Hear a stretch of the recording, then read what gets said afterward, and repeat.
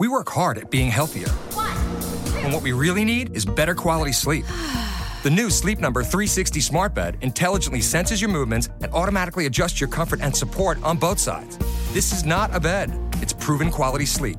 It's the biggest sale of the year, where all beds are on sale. Save 50% on the new Sleep Number 360 limited edition smart bed, plus special financing and free home delivery on most beds. And Saturday. To find your local Sleep Number store, go to sleepnumber.com. Special financing subject to credit approval. Minimum monthly payments required. See store for details.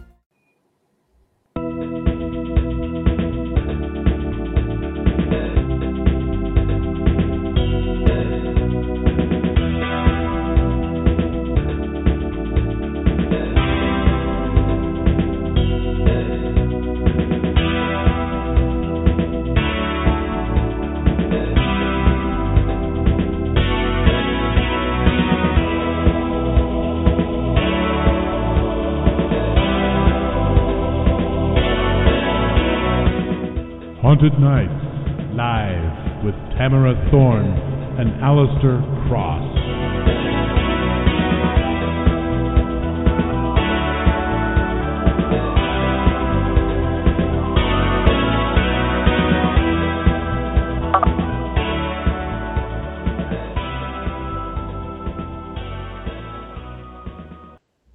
Good evening and welcome to Haunted Nights Live. This is Alistair Cross and I'm here with my co-host Tamara Thorne. This is a broadcast of the Authors on the Air Global Radio Network, LLC. If you're listening online, please click the follow button. For more information on the show, you can visit Authors on the Air on Facebook, Twitter, and at authorsontheair.com. To learn more about your hosts, visit our websites at tamarathorne.com and alistaircross.com. You can also give our Haunted Nights Live page a like on Facebook, or visit our mutual blog at thornandcross.wordpress.com. And if you tweet, our Twitter handle is @thorncross. First, we'd like to give a very big special thank you to W.J. Pierce for creating and performing our music. This is a copyrighted trademark podcast owned solely by the Authors on the Air Global Radio Network, LLC. Good evening and thanks for listening. Tonight we are talking to author Simon Clark. Simon is the author of such highly regarded novels as Nailed by the Heart, Darker, Blood Crazy, Vampiric, Lucifer's Ark, and The Night of the Triffids, which was a winner of the British Fantasy Society Award. His short stories have appeared in an abundance of magazines and anthologies worldwide. SFX, Europe's best-selling sci-fi fantasy horror newsstand magazine, pulled its readers on their favorite genre writers of all time. Simon comfortably hit the top 100. Simon was raised in a family of storytellers, and family legends spoke of a stolen human skull buried beneath the Clark garage. Simon sold his first ghost story to a radio station in his teens, and for the princely sum of £15, and then he promptly spent many times that in heady celebration. Before becoming a full-time writer, he held a variety of day jobs that have involved strawberry picking, legal work, scripting video promos, and generating multi-million-pound projects. Simon lives with his wife in territory steeped in myth, legend, and epic battles that lies in the country of Yorkshire, England. Before we introduce him, I am going to turn the time over to my co-host Tamara Thorne, who is going to do a reading, an excerpt. Are you there, Tamara? Yes, I'm here. Okay. Me? We're all here. Okay, good. Yay! All right. Okay. I'm going to read an excerpt from The Fabled Oak, Chapter 1. The 8-year-old boy walked across the pave area known as Happy Land's yard. In the center of the yard stood a tall oak tree that Gwen said was over 300 years old. The tree had a name, The Fabled Oak. Toys, jars of food, dream catchers, and messages had been tied to its branches. These were gifts to the Fabled Oak. Gwen wanted everyone to be kind to the tree. In return, the tree would be kind to the people who lived there. To the boy, it seemed that the treetop branches must brush against the clouds which were shooting through the sky. The breeze, gusting from the sea, tugged the branches and made the leaves hiss. The boy carried a plate full of cupcakes that he'd baked in his mother's help. Today was his birthday, and he would hand out the bright pink cupcakes to his classmates. Dylan remembered that Gwen had told them about being kind to the tree, so he took one of the moist cupcakes sprinkled with brightly colored popping candy, the lovely stuff that goes crick, crack, snap on your tongue, and he placed a cake in a hollow that had formed between a branch and the tree trunk.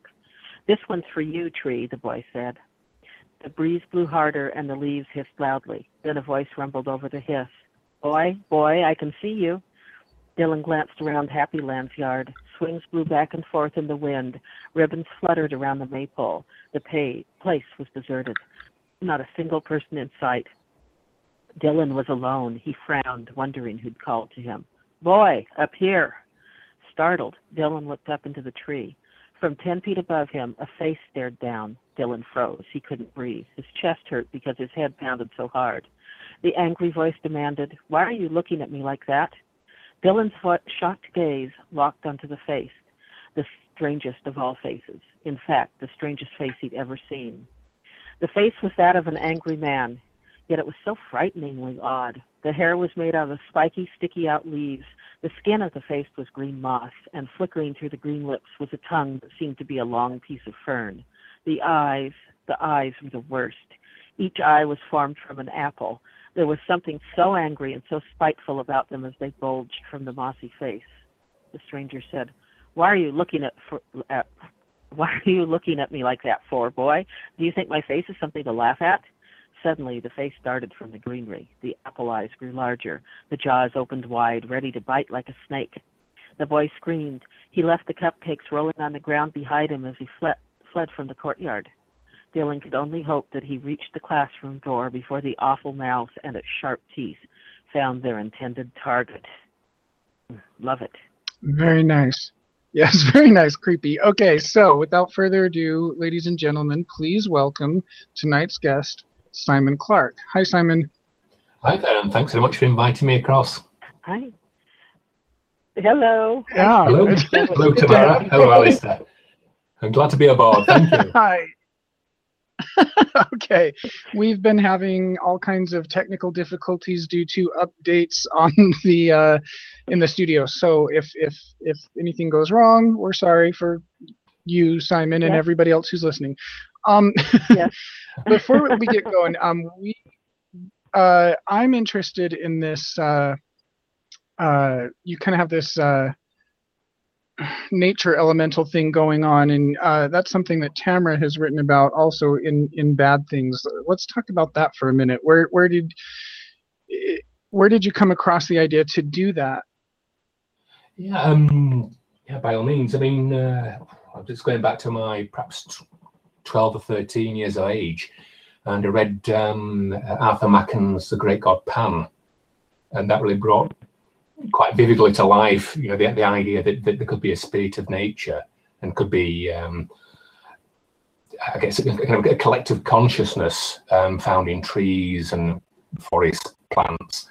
And I grew up in a rural setting, and as I walked around the fields through my teens, I got this sense, there was some undercurrent, there was some kind of energy flowing through the vegetation, whether it was just a teenage angst kind of thing, or what, I don't know. But I became more and more interested in the idea that that there could be a lurking intelligence in nature that could reach out and touch us, and things. Books I read later, such as John Wyndham's The Triffids, Alshon and Blackwood's The Wendigo, all seem to reinforce this notion that perhaps flowing through nature itself, there's a kind of spirit that might even be kind of intelligent, and possibly could impress itself on human minds. We could feel that. Perhaps the ghost of nature, as it were. Nice. The Great God Pan is fantastic. It's funny. I learned about the Green Man as a child at the museum in California. I got hung up on the English tapestries, the hunt scenes, and I saw the Green Man's face. So I love it too. There's something so natural and yet so scary about it. And nowadays, with climate problems, it's even better. It is, yes. I mean, it's such a powerful thing that extends throughout the world. This idea that the spirits in the rocks and the spirits of the trees, and that nature might be able to in all its forms, whether it's plant life or animal life, there could be something that could reach out to us, and perhaps we are picking something up in a subliminal way. And in British culture, in churches, you get the Green Man carvings in churches. Right, and that's fascinating, because that was the people that did not want to be forced into Christianity, so they put those foliate faces in there of their own gods. And the Christians didn't realize it. I love that. Yes, oh, really? Yes, they wanted to cover themselves. Yes, nice. Again, sorry, I'm going to say in British churches, I think this time delay probably. Sorry if I talk over you a little bit, because sometimes I start talking and then you come in and out. But apologies for that in advance. But I was just going to say that a lot of British churches are built on pagan temples. Again, it's the ancient people thinking, okay, we'll embrace Christianity, but we'll just play it safe, and we'll build a Christian church at our old temple. And where I live in an old village called Adwickley Street, our local Christian church is called St. Lawrence's, but St. Lawrence was a Roman pagan deity, and it's believed that our local church is built on an old Roman temple, and there's lots of Roman activity around here. So yes, I suppose again it's a theme for me for what I write about. It's the past leaking into the present, and I guess, Tamara, from looking at your books, you feel that too. You draw on that for your own work. That there's a porous membrane between us and the past, and sometimes things leak through. I believe that thoroughly. I do think there's something scientific to it too. The metal ores and things. We felt some things where in forests, where in fact there's a movie. I think it's not the Manitou. It's Wendigo, which is an American Indian word for it. You get in the forest and suddenly you have no sense of direction. And I tend to think there's fault lines, magnetic ores, all kinds of things. I felt it. It's frightening. It really speaks to your caveman brain. Oh yes. Yes, I think some research was done a while ago about earthquake zones, and apparently they do generate electricity. The rocks are grinding against each other on fault lines, and that can actually be projected into people's minds, and they can pick up on that. And it can even produce hallucinations and feelings of great anxiety. And I suppose what people might call creature feeling. You feel something crawling up your back. You got the shivers, and you don't know why, and you keep looking over your shoulder, thinking, something's there, but it could be something emanating from the ground. I totally buy that. Yeah. So let's go back to the very beginning for you, Simon. When did you published your first story in your teens? What was that story about? Yes, I've been writing for a while. I've always been, I guess, a storyteller. Ever since I was perhaps 4 or 5, I'd make up tall stories. One favourite one was to tell my school friends that I controlled gigantic robots, and these lived in my attic at home. And I just tell kids in the schoolyard, for a bit of fun, I just thought it was a bit of fun. It was nice to have a bit of attention. And then one day I looked out of my house and saw one of my school friends walking by, who was shooting terrified glances up at the roof of the house. And I thought, he actually believed what I told him. He actually thinks there's gigantic robots in there, in the attic. But I have to fast forward a little bit. As I started writing in my teens and sent short stories out to a magazine called Science Fiction Monthly, which is long gone now. Perhaps there'll be one or two sci-fi fans out there might remember it or have heard of it. But I got rejections. I got the stories were all sent back. I discovered the small press, and I started sending out the basic published poetry. And I thought, well, I'll write some poems, but they all turned out to be horror poetry about graveyards and things crawling out of graves. And I sent these and got published. And I thought, there's something in this. And I started sending short stories. So by the time I was about 18, I was having short stories. And they were very short stories, about 10 lines long, being published in magazines. And also this horror poetry. Nice.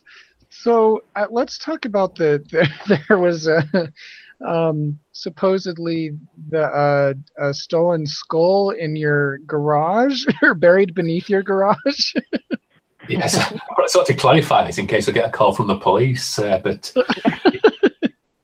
But it's quite one of these bizarre stories. I think my family does attract bizarre stories, and apparently a long time ago when my father was in his mid-teens, and this is going back to the 1940s, he and a couple of his friends were walking along a road, and there was some roadworks going on, and it meant that the part of the graveyard had to be dug up, and obviously the skeletons exhumed, and these were moved, quite reverentially and respectfully into a tent on the site. But my father's friend was a bit of a tearaway, a bit of a bit of a hoodlum, basically. So I'm going to go back there tonight and we're going to steal a skull, and which he did. and he took it home to his father's house and said, "Hey, Dad, look what I've got," and presented this skull. As his father was eating his dinner, and his father just sort of fainted. But when he recovered, he went out to the hole in the garden, buried the skull. Oh dear! But then you have to fast forward 20 years, and for some unknown reason, my father bought that very house, and he knew there's a skull buried in the garden. So he had a garage built over. The garage built over the plot where the skull lay, and I think it was because he was a bit worried that the skull might break out one night and come and haunt him. So apparently there's a skull there still. So actually, I should wonder if I have to tell the police about this in case they need to dig it up. Because if somebody discovers it by accident, no doubt there'll be a murder investigation. Right. So it's quite like a bully story. Wow. So no wonders you got a good start on writing scary stories. Yeah. I read, the first book of yours that I read was many, many years ago. Well, not many, many years ago, but it was This Rage of Echoes. And I picked it up in a bookstore because I loved the cover. And I read it and I loved it. And I've since, bought and read many, many more. Where did you, I want to talk about that book just for a minute, just because that's the one that really turned me on to you. Where did the idea for This Rage of Echoes come from? What's the story behind that story? It's almost like one of these glib sayings, I think, that we can be our own worst enemy. That we can do things in life that rebound on us. And so I think that was like the tiny, a little bit of a jumping off point. And I thought, well, what would make a really scary monster? Would it be something 20 feet tall with fangs and hair and big eyes? And you think, oh, that would be scary. But then I thought, well, what if the monster was you? If the face in the mirror was a really horrible monster. And by degrees, I came up with the idea that there'd be spontaneous clones occurring of us, and that I guess it's almost a bit of a neurotic thing, a bit of a Freudian idea, almost like based on neurosis, that one day you might be walking down the street, hear footsteps, turn around and see a copy of yourself walking towards you. But that copy of yourself is vicious and destructive and wants to destroy you. And if it can't destroy you, it'll destroy other things and kill people. And then, of course, you'll be blamed for that, that killer. And I guess also partially it came from, I was doing some work in maximum security prisons with, again, it's kind of the eardropping conversation, isn't it? That with psychopathic killers, the real life Hannibal Lecters, the people who'd eaten people, people who'd had paranoid delusions that the neighbours were vampires who were going to kill them, so they had to kill them first, they had to kill the neighbours first. And so that idea, basically was brewed up from, the visits to the prisoners in maximum security jails. And also there's just this notion that, that perhaps one of the scariest monsters would be yourself. If you saw yourself walking down the street, perhaps with blood dripping off the hands. Right. And it's always, I suppose. So go on, Tamara. Nice, I was going to move on to another book. The first one of yours I read way before we met was Blood Crazy. And I loved it. I think that's one of your best sellers, and it's zombies, way before they became really popular. Can you tell us about the genesis of that idea? Yes, I kind of, I suppose probably going to be a bit of a theme emerging here, but usually it's something often that I just see that's a bit odd that shouldn't be there, perhaps walking down the street and seeing something odd, whether it's a strange looking house or something that should be familiar, but then still a little bit odd. the jumping off point for Blood Crazy was two separate things. One, a very simple, almost mundane thing. You know, I still had a day job and I was walking to work one morning and saw some blood on the street. I thought, well, that's gruesome. Didn't really think much about it. But then later in the day, I had to go drive out to another town. And I guess it's the same in the States. That you have, do you call them level crossings, where a railway line goes across a road and gates come down and stops the traffic? Uh-huh. Nice. Yeah, do you have like level crossings where the railroad goes across the street and the street's closed to traffic?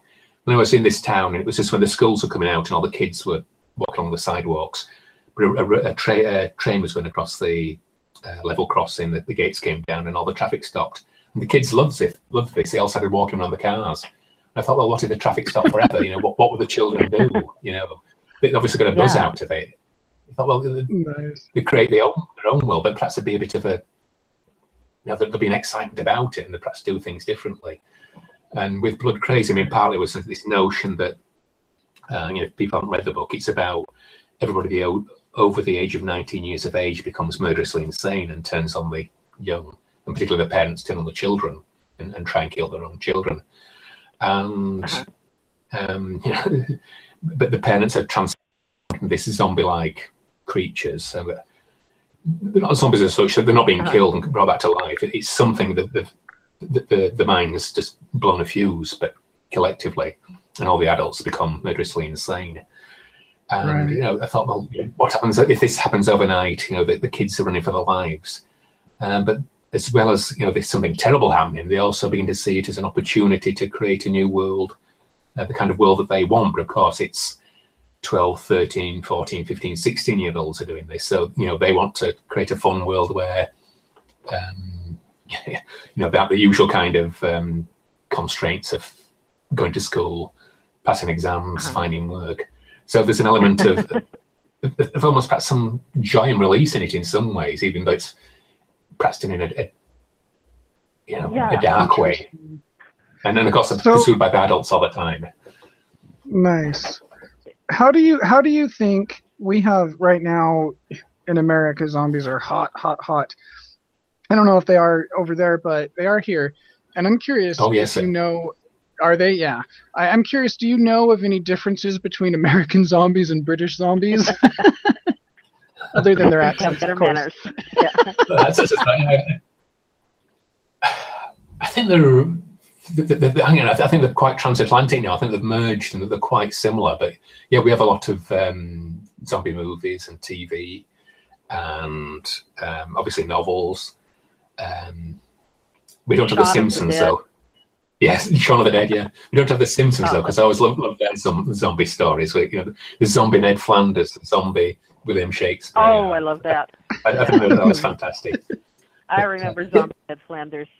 That's hipper. But yes, I think our zombies are more or less the same. Yes, they're very similar. Yeah. All right. Why do you think zombies are so popular? What is it in the psyche that appeals? It always surprises me that people love them. Yeah, because when I wrote Blood Crazy, there weren't really any zombie stories about that I could think of. I mean, certainly there were the more Romero films and the older zombie films. But there weren't any zombie stories. If anything, when I wrote the Blood Crazy in the mid-90s, vampires were still very popular. And for some reason I got this idea in my head to write a story which featured zombie-like creatures or people that became almost like zombified. And I don't know, I wonder if it's because, I don't know, I don't want to get anything too heavy or sound too philosophical, and perhaps I'm, not being accurate, but, I wonder if, because I mean, vampires tend to be more of an external threat as a rule, but whereas zombies, often the ones that we see in movies, our neighbours and own family that become zombified. And even with The Simpsons, it's zombie Ned Flanders, or excuse me, or the people down the street. And I wonder if it's because we're becoming so insecure that we're seeing, the monsters might be the people, who normally we'd love, they'd be our family, and we're sending frightened that our own family might turn against us. Nice. I mean, certainly in years gone by, usually the monsters might come from outer space or another country, or they might come from some weird rock at the bottom of the ocean, that's broken open. But a lot of the monsters that I can see in the last 10, 15 years tend to originate much closer to home. They are they might be the people next door who become zombified, or even say our own parents or children or pets. I mean, there must be so many different takes on zombie stories now. A remarkable number, but most, it's about people who would seem to be normal and perhaps we'd normally love being transformed into something horrible and dangerous. I don't know. What are your views, guys? Nice. Now, you do a lot of end of the world books, and we're interested in we actually we're going to kind of do something like that next year. What is it that interests you so much about writing end of the world stories? It's a good one. Yeah, it's one of these odd things. It's like, the old story about asking a centipede how it walks, and the centipede thinks about it and then realizes it can't walk anymore because it can't figure out how it actually does walk. It's almost, I think, like an instinctive thing with myself.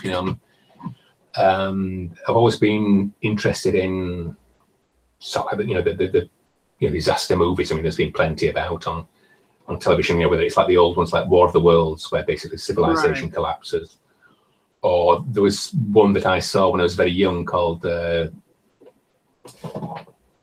it On the Beach?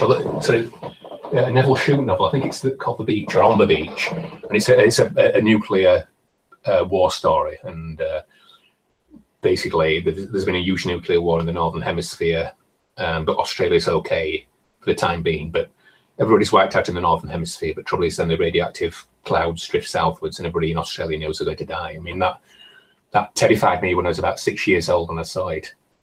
And so that probably stuck with me. Yeah, yeah, that'll do it. Yeah. But also, I like reading history books, and I was fascinated by things like the collapse of the Roman Empire, or the collapse of Constantinople, the idea of huge civilizations crumbling away to nothing till basically, say Rome is just one big ruin. It's a marvelous ruin with wonderful buildings, but they're just birds living in it, and wild and dogs wandering in and out of the palaces, and it's all collapsed. And I suppose it's a little bit of philosophy, if you like, but I think we're hardwired to look out for the signs of the collapse of society and civilization. I think we've always got a sixth or seventh sense where we're always in the back of our minds, we're aware that it could all end tomorrow, and we look for the signs, because once we do see the signs, that's when we got to get the hell out to the mountains, right. Go to the log cabin and catch our own food. And so I think there is something almost on a genetic level that's there inside of us. Nice. What do you think would happen if we really did have an apocalyptic situation? How many people would be able to survive, considering everybody is always on the computer and cell phone and all that? I think we'd learn very fast, because clearly, when civilizations in the past did collapse, the people did survive and rebuild, even perhaps in different forms. They might have had to live in basically huts made out of sticks for a few generations, but eventually they did rebuild. But just as a bit of a personal experience, a few years ago we had the delivery tankers that delivered gasoline to the petrol stations went on strike, and there was no gasoline for a while, and cars stopped running, and suddenly the motorways and all the big roads just suddenly fell silent. But wherever there's a bit of gasoline left in a gas station, there'd be queues of cars, and people actually then starting to fight for that last bit of gasoline that was in the pumps for their car. So I think civilization, if it did get a hard enough push, would initially collapse very quickly. And then I think we've seen it, elsewhere in the world, and I guess it's especially vulnerable in the West, whether it's some disaster, whether it's flooding or even like power outages. I mean, if the electricity just stopped where we live for a week, what would we do? If the water would stop being pumped into our homes. Oh, no, I can't even handle it for an hour. Yeah. I think if that happened for a week, I think we'd be pushed to the edge, pretty quickly. Exactly. Yeah. Why don't we talk a little bit about winter chills? What can you tell us about that? What is that? All right. It was going back about 10 years or so. A director of the BBC featured me on a program just talking about one of my books, and at the end of it he said, we must work on something again one day. And I thought he was just being polite, and I said, thanks very much, shook his hand and went. And then a few days later he phoned up, he called me up and said, have you any ideas? And I said, ideas for what? And he said, the TV series. I'm going to have a meeting with some like the top producers, and I want to take an idea to them, and you said you might want to work with me. And so almost on the spur of the moment, just as we were speaking, I said, how about a ghost hunting program? We'll go out and investigate haunted houses. And he said, that's a great idea. Right. Leave it with me. And then he came back a couple of days later and said, we got the go ahead. We'll have some meetings and get the ball rolling. And so we came up with this idea that we'd go and investigate hauntings at various houses, and also we'd bring along people who claim to have paranormal powers, so they could get a reading of the place and see if they could see anything, as it were, using their the paranormal powers they have, and so I the way I approached it, I thought, it's going to be a bit tongue-in-cheek. But I was, when we actually went to make the program, it was fascinating. I was surprised, the depth of belief that some people had in the paranormal and in ghosts. I mean, there was zany things happening as well. I mean, we went to, there's a very old city called York in Yorkshire. The old York as opposed to the New York, of course, but in the old, it's a very old city, but nearby was an old World War II aerodrome where bombers were based, and so that was had a reputation for being haunted. We went there and found that the runway had been upgraded, and it was used by the United States Air Force. But we believed it was just as a standby runway in case a plane got into difficulty. Apparently, they could even land the space shuttle there back in the day. If there was a problem, they couldn't land in America. It could land on this huge runway. It was a really long one. And so they said, it'd be a great shot if you get into this van, drive along the runway, and we'll film you talking about ghosts. So we did that. I drove along, happened to glance up at the control tower, and there's a bunch of military people there waving their arms and I think having heart attacks, because I was driving along a runway, which I found out later was actually an operational one. And whether they thought I was terrorists or just simply this crazed guy in a van driving along with a camera crew in the back. I don't know, but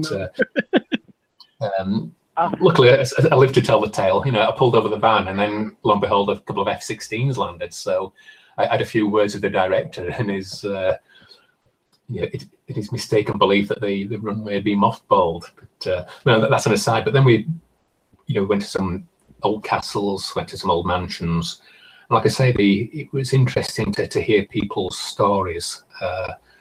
That were filmed for the program, and again, I think Tamara's been involved with this, haven't you, in ghost hunts on TV? Yeah. Have you yourself ever had any experiences that you would consider paranormal?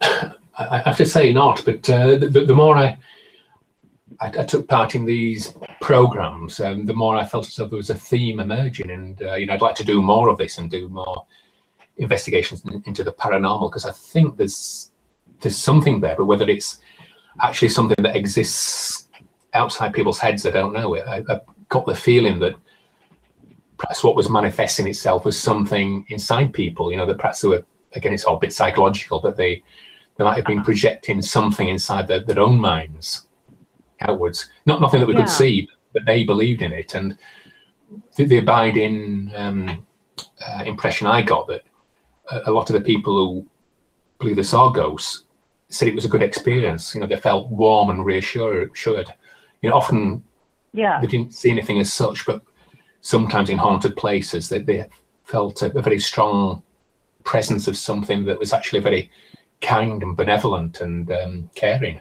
You know, they weren't seeing nasty ghosts that scared them. They were, their paranormal experiences was something as if there's something trying to reach out and contact them, but in a friendly, almost loving kind of way.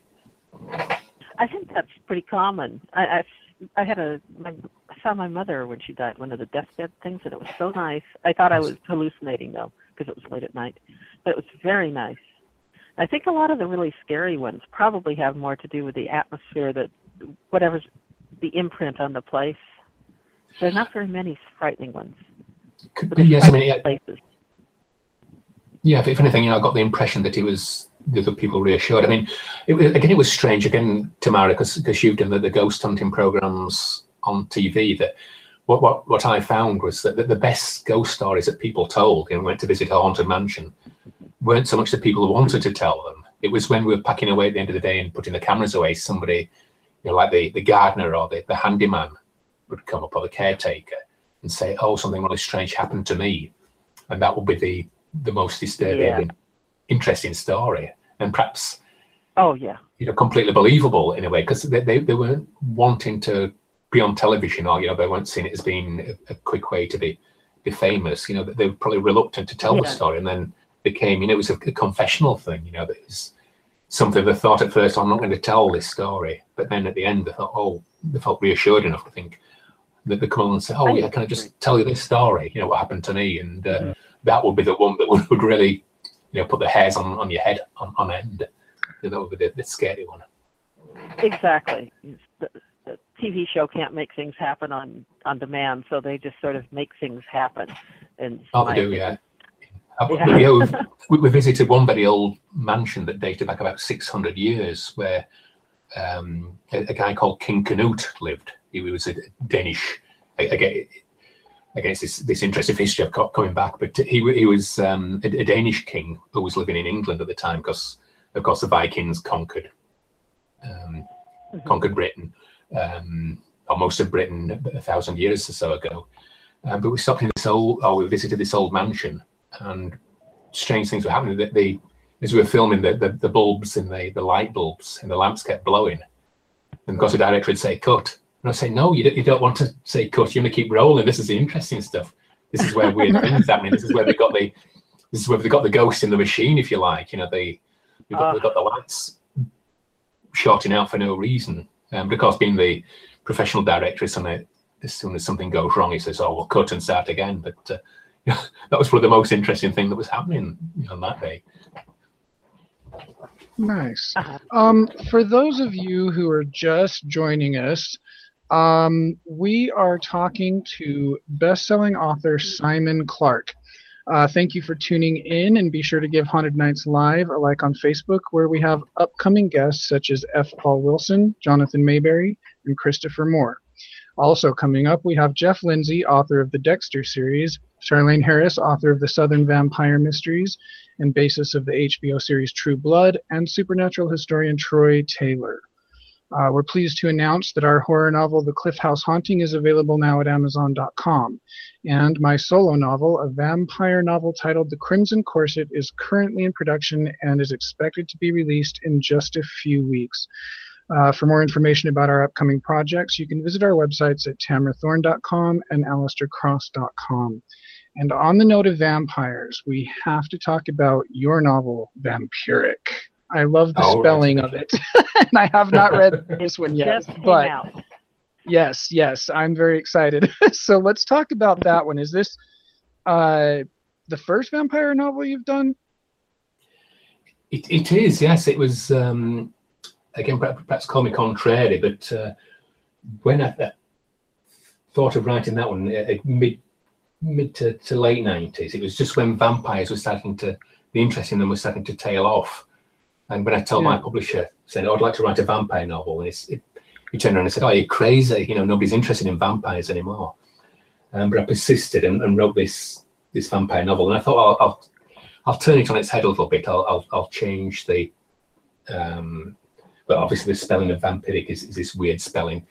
But I wanted to have vampires doing different things, and so I drew a lot on Viking mythology for this story, and it came out, and I was really pleased to say that it was one of my best sellers. It's been translated into Greek, Russian, picked up the Nice.